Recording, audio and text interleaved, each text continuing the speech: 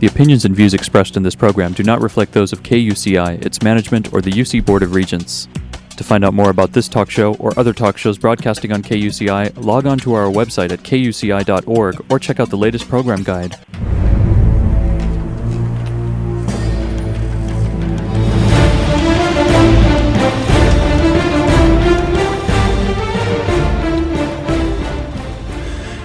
Good morning. You're listening to KUCI 88.9 FM in Irvine, California, streaming online at kuci.org and podcasting on iTunes. Welcome to Privacy Piracy. I'm Lloyd, this show's engineer. We've enjoyed bringing this show since 2005. Your host is Mari Frank, a local attorney since 1985. She's a certified information privacy professional and the author of several books, including Safeguard Your Identity, Protecting Yourself with a Personal Privacy Audit, and The Complete Idiot's Guide to Recovering from Identity Theft. Mari's testified many times on privacy issues in Congress and the California legislature. She served as a privacy expert for numerous court cases nationwide and at a White House press conference featured on C-SPAN. You may have seen her on Dateline, 48 Hours, CNN, NBC, The O'Reilly Factor, and many more shows, including her own 90-minute PBS television special, Protecting Yourself in the Information Age. To learn more about this radio show and our great guests, please visit kuci.org/privacypiracy. Mari, what's our show about this morning? Well, today we are so blessed to have Rebecca Harold, who's going to speak to us about all sorts of important privacy issues. She is the privacy professor. She has all of these designations, which some of them we'll find out in a few minutes. She is a CIPM, a CIPT, a CIPPUS, like me, a CISSP, a CISM, a CISA, and an FLMI. And she is the owner and CEO of The Privacy Professor. You can find out more about that at privacyguidance.com and privacyprofessor.org. She is co-owner and CVO of HIPAA Compliance Tools. That's HIPAAcompliance.org. And she's a partner and compliance helper with ComplianceHelper.com, and she's an adjunct professor for the Norwich University Master of Science Information Security and Assurance Program, and that is www.norwich.edu/MSIA, and her Twitter ID is privacyprof. So I could go on and on about all of her recognitions and all of these. She's been best privacy advisor in the world multiple times and all this, but I really want to spend the time talking to this wonderful professor who has authored 16 published books. So, Rebecca, thank you so much for joining us from Iowa. We sure appreciate it. Well, thank you for having me, Mari. I always enjoy speaking with you so much. Yeah, you're a wonderful guest, one of my very favorite. So, Rebecca, let's talk about the issues with vendors and contractors that we outsource to. Is there anything that we should really be worried about? Oh, boy. Well, there's more and more breaches all the time, and a lot of those breaches occur within the vendors and contractors that businesses use. In fact, a study showed that just in the retail industry, 33%, so a third of the breaches were caused by third parties, by the vendors. And then when you look at healthcare, you'll find that probably close to half of those are caused by their vendors, who are called business associates in the healthcare space. And in fact, there was just one breach that occurred through a business associate in 2014, and it involved 4.5 million patient records. So it's a huge problem, and really the list of breaches that were caused by contractors and vendors, we could write another book on that, and it would be a very large book, too. So it is a significant problem, and I've done over 300 contractor and vendor assessments, and I've seen so many crazy, risky things. And I've seen a lot of security and privacy problems that really need to be addressed when you're hiring the contractors and vendors, and also, when you're deciding what you're going to entrust to them. So there's a lot of breaches that occur from them. Right. So the mother company or the company who's outsourcing may be doing everything right, but then they outsource with these smaller vendors that have security holes or privacy breaches or something that causes a problem. And who's left on the hook? The company that outsources, right?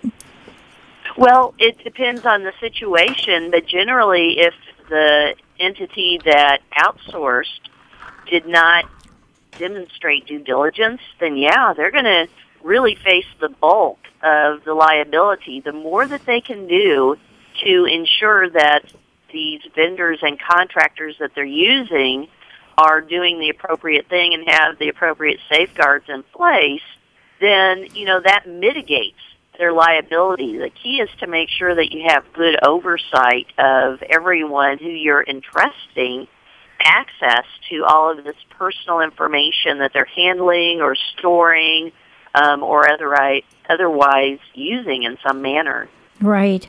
And just getting back to that point about, who has the liability, there are a lot of companies that outsource a lot of things. So if you have a contract, you might want to make sure that you have an indemnification agreement, that if you're sued for something that they did and it's their fault, that they indemnify you for anything that was done that they did that caused the breach for the customers to sue them. So it's a messy situation, whether you're outsourcing or the one who's outsourcing, being the outsourcer, you have to be diligent.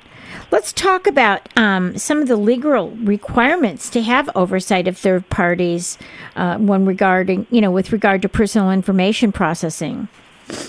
Well, there's so many different legal requirements, and that's what a lot of organizations who do outsourcing just don't realize. A lot of times they think that, like you mentioned, that indemnification clause, that's all they need, but really it depends upon the industry that they're in, and it depends upon what they are outsourcing. But let's just consider some of the legal requirements. So when you're looking at the U.S., if you're looking at the Federal Trade Commission or the FTC, there's actually 3 different laws that are enforced by the FTC.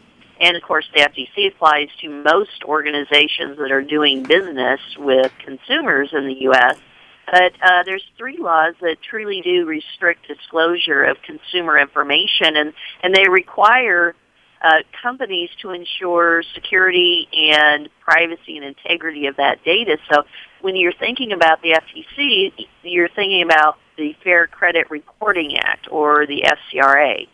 So that has requirements to make sure that there are specific security and privacy practices that are being observed and enforced by everyone who's touching that data that the different credit reporting agencies might be collecting and sending out to vendors to process.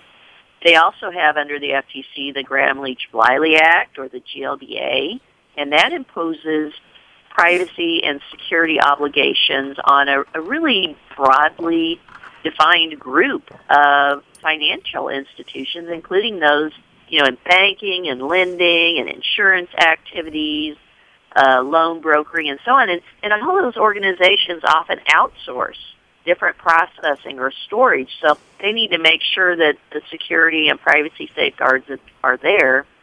And then the other one that I think gets a lot of organizations is the fact that the FTC Act prohibits unfair or deceptive acts or practices affecting commerce. And so that means that, all these organizations put out a privacy notice.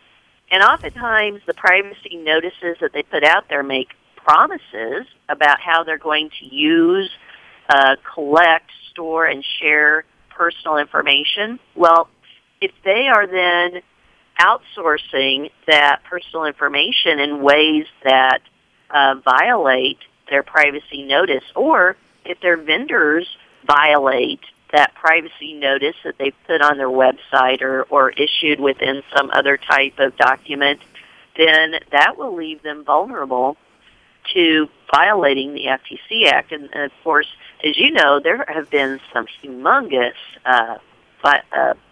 fines and penalties under the FTC Act. And that's just under the FTC. I mean, when you get into the healthcare space, wow. You also have HIPAA. And right. HIPAA, it applies to all vendors and contractors of the covered entities, the healthcare providers and insurers. So they're called business associates, and all those business associates have to follow all the HIPAA security rule requirements and the HITECH Act requirements and most of the privacy rules. So this is just touching the tip of the iceberg, mentioning these 4 different legal requirements. We could go on for the rest of the day talking about all the various ones, and then we could get into the state level, requirements as well. Right. So if you're listening to this and you are worried about some of these privacy and security laws, you can go to, if you live in California or even outside of California, you can go to privacy.ca.gov, and we list all the privacy laws in California that were passed and the legislation that's pending. And we have the federal privacy laws there. So we don't have all of the states, but we sure have all of the federal privacy laws like Rebecca was talking about, like the Gramm-Leach-Bliley and HIPAA and the FCRA. And one thing I should mention is that the Fair Credit Reporting Act even allows for a private right of action, which the Gramm-Leach-Bliley Act does not, and neither does HIPAA. But California has a medical privacy act and a law that you can sue, private entities. So it's a little bit different from HIPAA. But yeah, there's so much to keep up with in privacy and security. But why is it, do you think, that most businesses, and actually most businesses in this country are small businesses and medium-sized businesses, why don't most businesses really seem to worry about the security of personal information that they keep or that they entrust? Do you think they're just oblivious, or what's the story? Well, I think some are oblivious, but I think there's a lot of misconceptions and also assumptions that are dangerous. What I've seen during all of those different assessments are many different reasons. So one of the things that I see a lot is a lot of the organizations that are outsourcing to vendors or contractors, they think that just simply having something in a contract that requires that third party to have security in place is all they need to do. And so they put in this clause, and then they think, oh, we're covered. Well, you can have that, and that's certainly important to have that, but if the third parties that you've entrusted it to don't read that clause, and that happens a lot, then your data is not going to be protected. And the reason a lot of times those organizations that get that don't read the clause is because the people who do the contracting are different than the people who actually have to implement those security and privacy protections. And that's something I've seen so often, Laurie. I mean, oftentimes the contracting area, they take care of all the paperwork, they do the contracting, and every time I've done a business associate or vendor security and privacy program review, I always ask the security and privacy areas, do you know what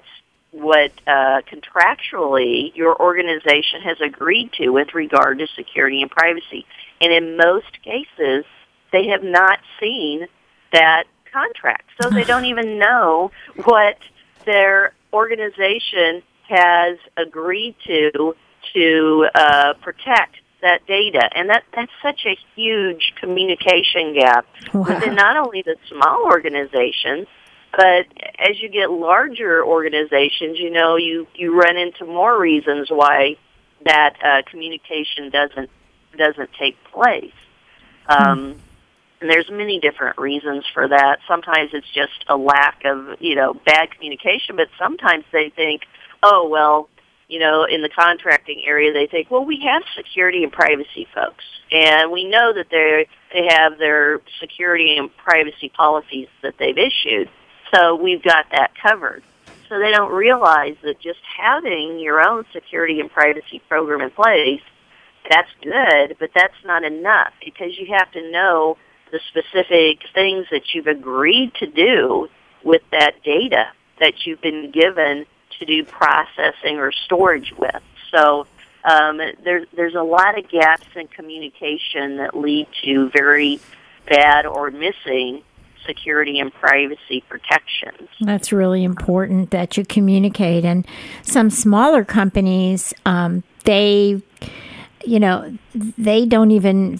will just take whatever they get from the larger company, because they got the job, and then they don't even know really what it means to implement. They may not have an attorney looking it over, or they may have an attorney, and the attorney, helps them with the contract, but then they don't follow through on what they're supposed to do. So, yeah, it is a problem. So we're speaking. Well, yeah. It's a good point you just made there too about. They often do have a lawyer to look at it, but as you know, Mari, if you don't have specific knowledge about, the privacy and the security areas themselves, a lot of times if it's just a general legal review, then they might not realize all of the very specific risks that are involved with privacy and security. So that's a very good point. You need someone who knows about security and privacy who's reviewing these contracts beyond just general contract law. Right, and to really ask you, how are you going to implement this? Yeah. So we're speaking today with one of my very favorite guests, a wonderful woman, Rebecca Herold, who is an information privacy, security, and compliance consultant and professor and expert. And she has been on our show before, and she's written 16 books, and she knows what she is talking about. So we're fortunate to have her again.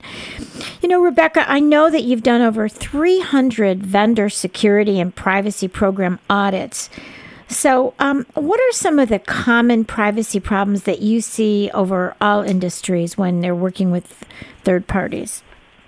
Well, probably the most common is, and this might scare you to hear this, but the most common that I found, and it surprised me actually when I first started hearing it, is that a lot of third parties, especially in the small third parties and in the startups, and there's a ton of startups out there right now, but they believe that if personal information is found online, that it no longer needs to be protected. And seriously, and I've written a few blog posts about this, and and they're like, well, why do we need to protect name and address and it's all out that? there? Yeah, they say it's out there. It's in the phone book, and then that's when I get to give them my little tutorial about the importance of context. That, yes, there's information that you might find online, but that's in a different context than you getting that information from a mental hospital or from a pharmacy or something that gives more insight into what is involved with the name and the address and the birth date and so on. So that is probably the most common belief, that if we have this information, we don't need to protect it anymore if people put it online. And that's another statement they say, well, if people are putting their name on social media and their phone number, then there's no need to protect it anymore because it's out there. And, it comes back to, again, it's all about context when you're talking about privacy and how it impacts those individuals. And some of the places that they see this information is using it illegally and could get sued themselves. We've seen that with Spokeo, and we've seen that with other data brokers that have collected information and they should not have, or they're not following the Fair Credit Reporting Act. So just because something's online doesn't mean you can copy it anywhere, right? I mean, somebody else might be violating the law. So That's a crazy one. But let's talk a little bit about privacy audits, because we have a lot of companies that drive by. We're here on the campus. We have business schools. What are some important things to look for when you do, if you can't afford to have maybe Rebecca come in, but of course you could get Rebecca's books on doing a privacy audit. But what are some, if you could give us some hints on some important things to do and look for in a privacy audit? Well, certainly when you're doing a privacy audit, you want to look for and identify, first of all, what personal information do you have within your organization? Where are you collecting it from? What are the personal information items? What's the life cycle of that personal information? And when you look at the life cycle of it, and that means, who are you getting it from, who's touching it, who's using it, where are you storing it, where does it leave your organization?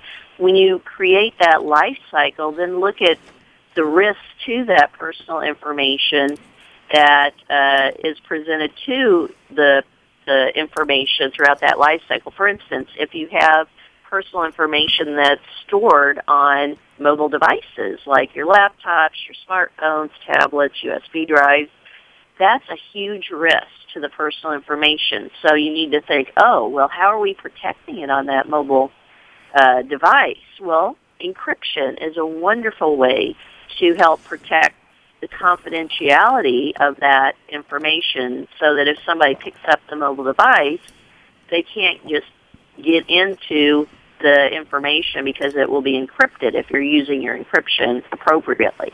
Right. So, using good encryption, making sure that you have good, strong passwords. There's so many people that use just horrible passwords. I don't know if you saw the analysis of the Ashley Madison password database, but they showed the top passwords were something like 12345 was one of them. And another one was 12345, and it's like everybody still uses really bad passwords. So use good, strong passwords. Make sure you stay aware of current threats and attempts to get to that information. So and don't leave the passwords on stickies on the computer.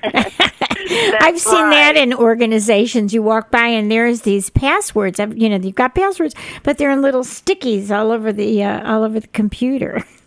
Exactly. That's still done a lot. And people, here's another thing that people do that they should never, ever do. Do not use the same password for your business account that you use on social media, like for Facebook and so on, because, when you do that sets your business up to having a hack or a breach, because if somebody figures out your Facebook password, then they automatically are going to try to use that to get into your business password if they, know the business you work at. And, of course, if they got into your Facebook, oftentimes you have out there on Facebook where you work. So it kind of opens up a huge can of worms. Exactly. And the same thing with your financial, like your bank password should be entirely different from, just ones that you get into to read the newspaper, for example, I mean, when you get into, when you use your password to read the newspaper or some other little things that you belong to that you don't have sensitive information on, and then you use that same password for your bank account, your investment accounts, that's really scary. I want to ask you, Rebecca, what about password managers? I started using LastPass, and, I don't use it for my bank, but I use it for everything else. But I'm just wondering what you think about these. I know LastPass was even hacked. So what do you do? What do you do? Well, it depends upon what kind of accounts you have and so on. I personally am not a fan of password managers that are cloud-based just because of, that possibility that they're going to be hacked. Right. But there are different password managers that are based that you download. And so they're on your local drive. So if you want to use something like that, that's okay. But you know what else is good, and for a lot of people it works perfectly fine, is if you do want to write them down like in a notebook or whatever for the general consumer, but then protect that notebook. And people say, oh, that's horrible. Well, no, because then it's a physical access to that notebook. So if you in a locked cabinet, right? A locked cabinet, right? Exactly. In your home, how many people are going to have access to come into your home, into your locked cabinet, and get to that notebook? So I think for the general consumer, if they want to keep it written down, that's a physical security issue at that point then. But if you protect it, then you don't have to worry about someone getting into a cloud-based service where there might be, tens or hundreds of people who might be getting into that same cloud service. Right. Let's talk about a little bit about cloud services. Do they, what should people look for? Do they have any obligations for security and privacy? Especially, what if they're not even in this country? I think that's some of the scary stuff too. Well, yes, and certainly they do have obligations. Certainly the degree of obligations really depends upon the type of services that they're providing in the industries that they're using for those services. So, for example, in the healthcare space again, if a healthcare provider or insurer is using a cloud service to store, process, or otherwise access patient health information, then that cloud service is considered to be a business associate. And so it must follow all of the HIPAA security rule, high-tech requirements, and most of the privacy rule. It doesn't matter if that cloud service is located outside of the U.S. or inside. The fact that they are a business associate means that they have to follow HIPAA. And so the covered entity that hired them needs to make sure that they are meeting all of the HIPAA requirements then, because of the HIPAA law and also the obligations they have to provide some sort of ongoing oversight. Now, when you get into other types of cloud services, let's say Dropbox or, Google Drive or something like that, if those are being used by just the general consumer, then it's a lot less protected with regard to what happens to that data. And in fact, oftentimes when the general consumer uses a cloud service to store their photos or other types of documents, they need to read the fine print, because oftentimes it will say we do not have any responsibility for what happens to your data. And it makes it even harder when you do have cloud services that are based outside of the U.S., if you're a general consumer and something happens and that cloud service gets breached. And in fact, I just posted on my blog an article about outsourcing outside of the U.S. and things to be aware of. So your listeners can go out there, and I detail those issues quite a bit in that blog post. Yeah, I think it's very important that you find out where the cloud is based, because if you are putting things in there that's important, I mean, when I use Dropbox, I use it to send MP3s that of my guests to them, but I don't use it for special and encrypted, but for anything that's not encrypted. I put it encrypted up there if I'm going to use it for a big file, but most of the time I wouldn't use it for that because they've already had a breach. So I mean, so it is scary, but to really find out where that cloud is, because I think if you had anything really important, if there was something, if that cloud went down, you might not ever be able to get your stuff back if there was some problem with that country. So, exactly. And that's another reason why it's so important as an associated issue to make backups. Even if you have a ton of information, in a cloud, if you don't want to lose that forever, make a backup of it so you can make sure that you don't lose it completely. Exactly. Well, we are just out of time, but I just want to give your website, privacyguidance.com, or Rebecca Herold. Herold is spelled Herold. Rebecca, you are wonderful. You're always filled with such great advice and wisdom, and we will have you back again, okay? Well, thank you. And also, if people want to go out to privacyprofessor.org, why, that would be great as well. Okay, we will have you again soon. Thank you so much. Have a great, great day. Bye-bye. The opinions and views expressed in this program do not reflect those of KUCI, its management, or the UC Board of Regents.